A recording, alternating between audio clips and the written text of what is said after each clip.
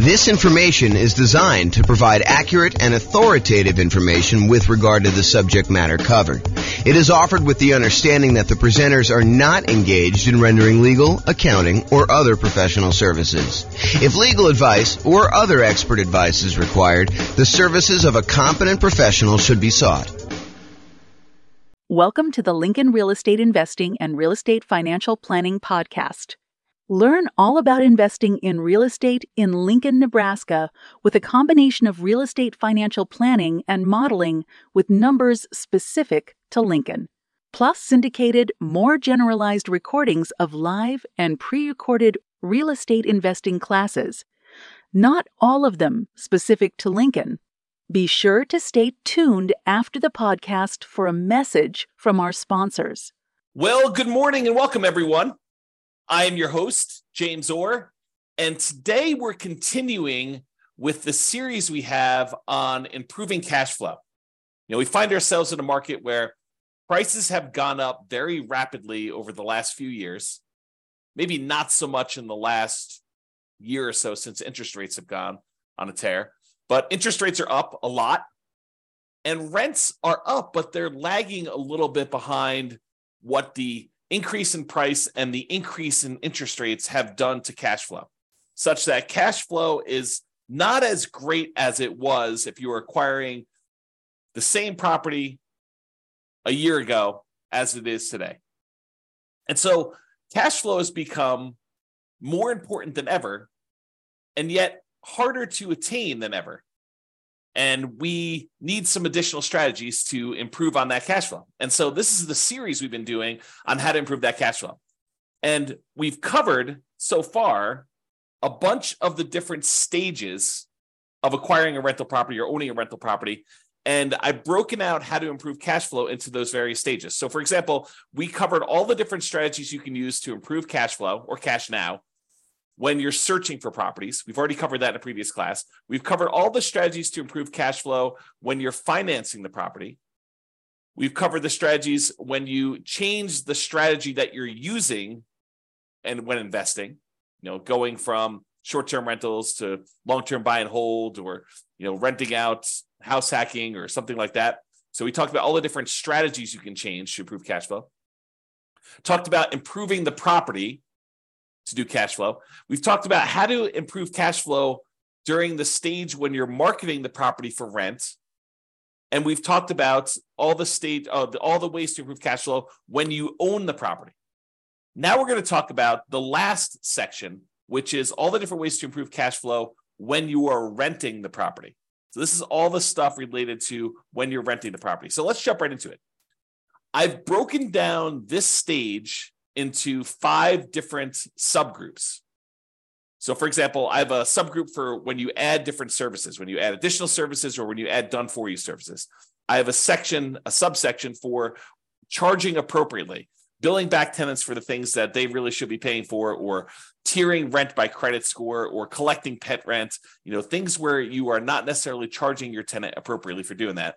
I've got a whole section on convenience billing, changing the frequency of when you bill, getting them on or off auto pay, giving them a discount for on-time payment versus charging a late fee, and changing the term of when you do bill as another example of convenience billing. Then we've got a whole section on timing, giving them notice starting early to test high rents and renewing during peak season. And then finally, there's a miscellaneous section for making sure that your tenants have renter's insurance. And so let's jump right into those because I want to make sure we get them all covered, and I have a few things to say about each one. All right, so let's talk about the group of adding services. And I think these two are related. There's the additional services that you can add to offer to your existing tenants where you can increase your rent.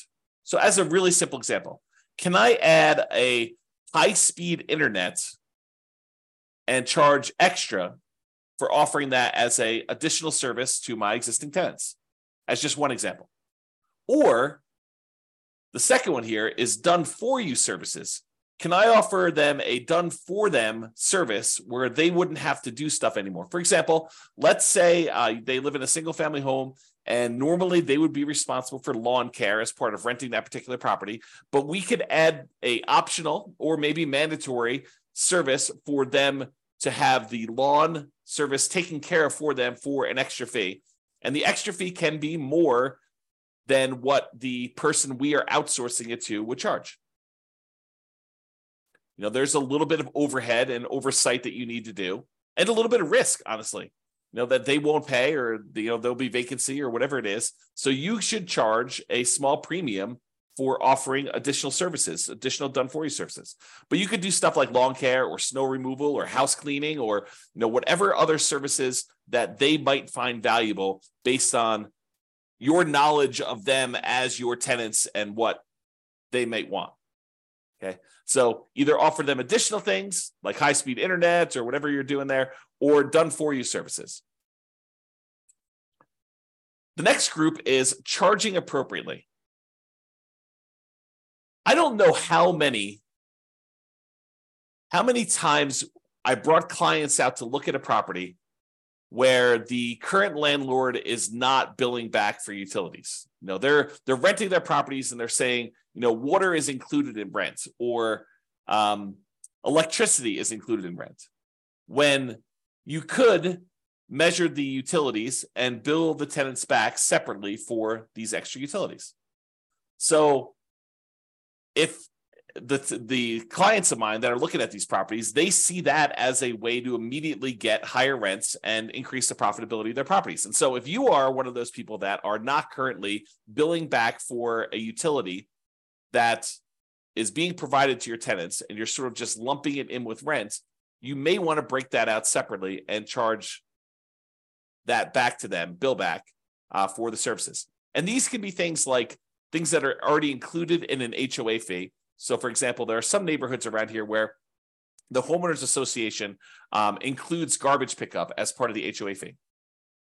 But garbage service is something that typically tenants would pay for. And so I think you could, and definitely check with your attorney on these things, don't believe me, but I think you can and should break out the cost of what it would cost them to have the garbage and charge that back to offset some of the expense you have as part of the HOA fee that you're already paying to get the tenant to pay for their own garbage service. Or things like in our area, we have a thing called non-potable water, where we can use that water in order to water the lawn. However, it's not drinkable water. It's only used for watering the grass and sprinkler systems and stuff like that. And so sometimes there's an extra fee for use of that water. It's usually cheaper water than getting it from the city that is drinkable water. But your tenant is responsible for watering the lawn, and they should be paying for that service. So you should bill it back. Another example is electricity. Or if you're already grouping water in, if you only have one water tap coming in, you've got a 12-plex. A lot of times landlords are saying, hey, look, the water is not metered individually, so I can't go and charge that. No, I think you can actually prorate it. You can make it so that it's divisible by the number of units or by the number of people that live in the unit. Talk to your property manager or your attorney to make sure that that's legal in your particular area, that it's justifiable that you can do that. But I think that's completely valid. What about tiering rent by credit score? It's a controversial one in some ways, right? But if someone has a really, really good credit score, might you give them a discount because they are more likely to pay on time, less likely to have problems with them staying in the property? Or could you say to somebody who applies and you say, look, or normally our credit score cutoff is 650. If you have less than a 650 credit score, we don't usually rent to you. They say, hey, is there anything we could do? My credit score is only 640. And you say, well, I might be willing to rent to you, but I would need to charge either an extra security deposit or an extra non-refundable fee, kind of a risk premium, or, for $50 extra per month in rent, I could see, that being a way to offset the credit score kind of rule there. So you can go ahead and advertise the higher rent for someone who has great credit, and you could tier rent by different credit scores. Now, again, I would check with your attorney. This one seems a little controversial. It's not what I've done. This one could be controversial, though, as far as tiering rent by credit score. What about pet rent? If you allow pets, first of all, I should say this. I don't believe we as landlords can charge a fee large enough to cover the extra costs, the extra damage, that we might see from a pet. I think the extra, whatever it is, $15, $25, $35, $50 a month that you might get for charging extra pet rent for a poorly behaved pet would nowhere near make up for the damage we would have if their pet does damage to the property. In fact, it may not even be covered by their full security deposit.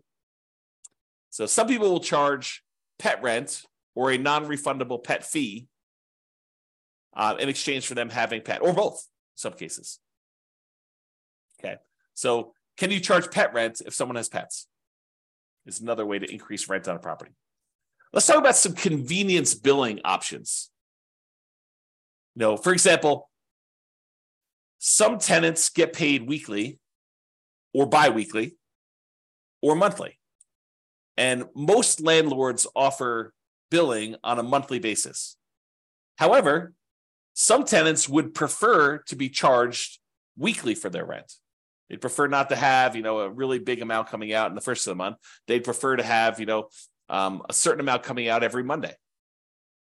And if you just think about it this way, let's say rent is $2,000 a month.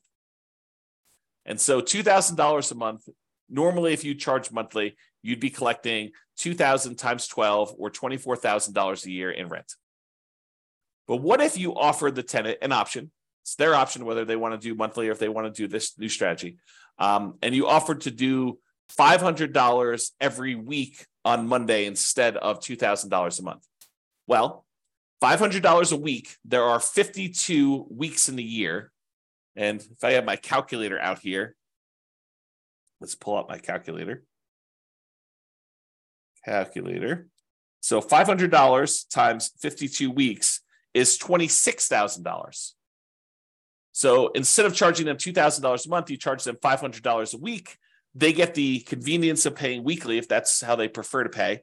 And you actually end up increasing your rent by about $2,000 for the year, or you divide it by 12, about $166 more per month on average. If instead of doing that, you could do it also biweekly. You could say every 2 weeks, which is when they might get paid, 2 weeks on the Monday following the Friday payday, give them a chance to have the money hit the account and clear and everything else. And then on Monday, you auto pay for $1,000 instead of the $2,000 a month. Okay, so that's an option. What about auto pay? Auto pay could be considered a convenience. And so you could charge a small fee for auto pay. Or if you have problems collecting rent, maybe you say, hey, look, there's a convenience fee or a inconvenience fee of me having to manually accept your checks and process them. And sometimes they bounce or whatever it is. And so you could charge a fee for people not being on auto pay. Right. So you could go either way with that, depending on what is going on in your marketplace and with your particular properties as a way to increase income from the properties. And, some of these strategies, as I think about it, some of these strategies are ways to increase income, but some of them are just to be paid for the time you're spending doing things that you might not have from other tenants. Right? Like if you had tenants that always paid on time, you wouldn't have to worry about charging them, for having to chase them down when their check bounces or they're late on their payment or whatever it is. So, charging a fee for them manually paying instead of being on auto pay is really just recapturing some of the work you're already doing. It's being paid for the work you're already doing, extra work that you're already doing that if they paid on time wouldn't be an issue. Or if they were on auto pay, wouldn't be an issue. Instead of having a late fee in your lease, some landlords prefer to offer a discount for on-time payment. So the way that this could work is, let's say rent, if you pay on time, is $2,000 a month. However, if you don't pay on time, it's a $50 or $100 late fee. Well, the alternative way to structure that is you advertise the property, and when they sign the lease says that the rent is $2,100 a month, not $2,000, but they have a $100 early pay or discount for on-time or early payment. So that if they pay before the first of the month, it's $2,000. If they pay after the first of the month, it's $2,100. So it's not a late fee. That's what the normal rent is. However, if they pay on time, they actually get a $100 a month discount. And the $100 discount amount is the amount that is probably what you would have charged for normal rent if they were going to pay on time. Okay. So instead of offering late payments, a fee for late fees, late payment fee, you give them a discount for on-time payments or early payments. What about term? We talked about this in another strategy, but can you change the term of the rental agreement? Are you going to rent to them by the day or by the week or by the month instead of doing a yearly lease? The biggest example, this most common example, is short-term or vacation rentals. Change the business model to be billing at different periods of time. Somebody wants to do a week-to-week lease or a month-to-month lease, you can increase the amount of rent you get. Typically, the shorter the lease period, the shorter time period you have for your lease, the more expensive it tends to be. A daily rental is typically more expensive than a weekly rental. A weekly rental is typically more expensive than a monthly rental, and a monthly rental is typically more expensive than a quarterly rental. A quarterly rental is typically more expensive than a yearly rental. Think about it that way. All right. So those are the different convenience billing options. What about timing? Using timing in order to improve the rent you're getting at property. So one of the things is giving your tenants notice 60 to 90 days prior to their lease expiration to find out if they plan on renewing and what the renewal amount will be for them. And if they're not going to renew, then being able to start marketing the property early, ideally at least 60 days ahead of the lease expiring, and so that you can test higher rent than you think you might be able to get. And if you don't get any inquiries or calls on that, or any reasonable number of inquiries or calls, within a week or two, then maybe you drop it back down the tiniest bit. But you have 60 days, full 2 months plus, in theory, to be able to market this property before you'd have a vacancy. One of the things we're trying to avoid here is avoiding vacancies. Getting that tenant lined up way before the lease has actually expired and the current tenant is moving out. Now, if the tenant renews, that's great. Then you've got a renewal. You don't need to worry about it. You sign the new lease, 60 to 90 days ahead of time. You get them ready to go for their next year. In most cases, I think rents will probably bump up a little bit, just kind of like cost of living, maybe not to full market rent, but sort of like maybe a halfway of what we saw as a rent increase for the year. That way you don't get stuck 5 years from now with significantly below market rents. You're kind of like increasing it a little bit each year. But then if they decide not to renew, then you have this head start to be able to test high rent and test early and lower your rents if you're not getting the responses you need in order to get that property filled before it goes vacant. And then ideally, you want to be renewing in peak season. So schedule your leases to end during peak rental season. And that may be a little bit different depending on what market you're in. In our market here, it's probably in the springtime, kind of like spring to early summer, like May. So schedule your leases to end during peak rental seasons. You don't want a lease to end between Thanksgiving and Christmas in most cases. So what if you have a tenant that gets evicted and they happen to have the property vacated, right after Thanksgiving? Do you do a year lease from Thanksgiving? No, you do not. You market the property because it's vacant right now, but you tell them that the lease is either a short lease, like it's a 6-month lease to get them on cycle, or it's a long lease, it's an 18-month lease to get them on cycle. But you don't voluntarily put a year-long lease in place to have yourself be vacant again in Thanksgiving and Christmas. You're setting yourself up for failure. You're setting yourself up for below market rents if you're constantly having to market your property between that Thanksgiving and Christmas time. So you want to go and optimize your rent. So sometimes you might have a 14-month lease. Sometimes you might have a 17-month lease. Sometimes you might have a 6-month lease, although I prefer to do at least a year. But you do whatever you need to do in order to get on peak season if you find yourself having to lease a property at a less than optimal time for the first one. Then after that, ideally the lease is coming due in a period of time where it's optimal and you can just renew for 1 year at a time based on that. But get on cycle to begin with and then work with that. Okay. So those are all the things with timing, making sure the timing is in your favor for doing that.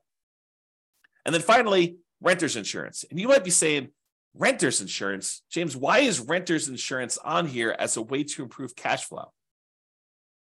Well, It's not an issue unless there's a claim, right? If you have a tenant living in a property and something happens to the property, there's a fire, there's some type of flooding, there's a roof leak or something like that, and something in the tenant's property gets damaged, and they come after you to pay for their $5,000 kind of like furniture stereo system because the leak was there and they somehow think it was your fault. If they have renter's insurance, their renter's insurance will cover them for the damage. If they don't have renter's insurance, they think you're responsible for the damage and they're going to come after you. So by having renter's insurance and insisting that your tenants have renter's insurance and verifying that your tenants have renter's insurance, you are less likely to have, even if it's a false claim, right? But you're less likely to have a claim against you to cover damages should something unexpected happen to your property and your tenant now thinks that it's your fault and that you should pay to replace all their clothes or their furniture or their television or whatever it is that they've got there. Or maybe the carport falls in because, it's gotten old and they have their car parked under there and it snowed or whatever, or there's a hurricane. You want to get yourself out of these situations where you are responsible for the tenant's personal property because your insurance will cover the property, your property itself, the physical building. But your insurance as a landlord does not typically cover what the tenant owns inside the property, the tenant's personal property. For that, they need a separate renter's insurance policy, and they're relatively inexpensive. Just the renter needs to get one and have one and keep it in place so that if something does happen, they don't lose their personal stuff. You'll have insurance to kind of fix the property, but you will not have insurance to replace your stuff. And you don't want to have to make a $5,000 claim. I mean, $5,000, this happens, once every couple of years, which it probably won't. But if it could, we could be talking, $200 a month in worst cash flow by having a $5,000 hit if you amortize it over that period. All right.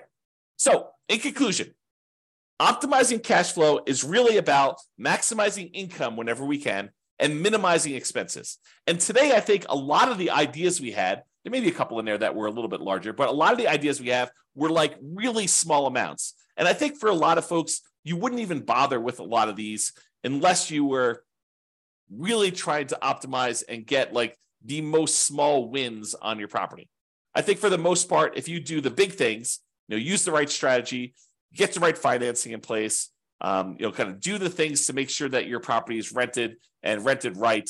I think you don't need to play around with some of these things that might increase it by $25 or $50 a month.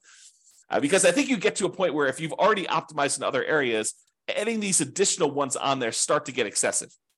If rent was $2,000 a month and you've done a couple things to kind of bump it up to $2,050 or $2,100 or maybe $2,150, then if you think you're going to add another thing on there that's going to get you an extra $35 or whatever it is, I think it's harder and harder to do those extra amounts. The further you get away from kind of like the range of rents that you're getting, the harder it is to get those additional wins, additional improvements. Okay. So there are things you can do on properties you already own that will improve your cash flow. That's sort of what we talked about today. It is better, in my opinion, to take a more holistic approach, look at all of the different stages, look at all of the different ways that we can optimize, and pick the ones that make sense for you and your particular situation and your particular properties. All right, that's all I got. I hope you've enjoyed this particular class. Have a great day. Bye-bye for now. If you're looking to buy or sell a property in or around Lincoln, then be sure to call our podcast sponsor, Jake Grenemeyer of Clover Real Estate Services, with Next Home Integrity. He specializes in helping real estate investors find and sell real estate in Lincoln. Call 402-302-0088 or go to clover.realestate. You can find his contact info in the show notes as well. He's looking forward to helping you invest in real estate in Lincoln.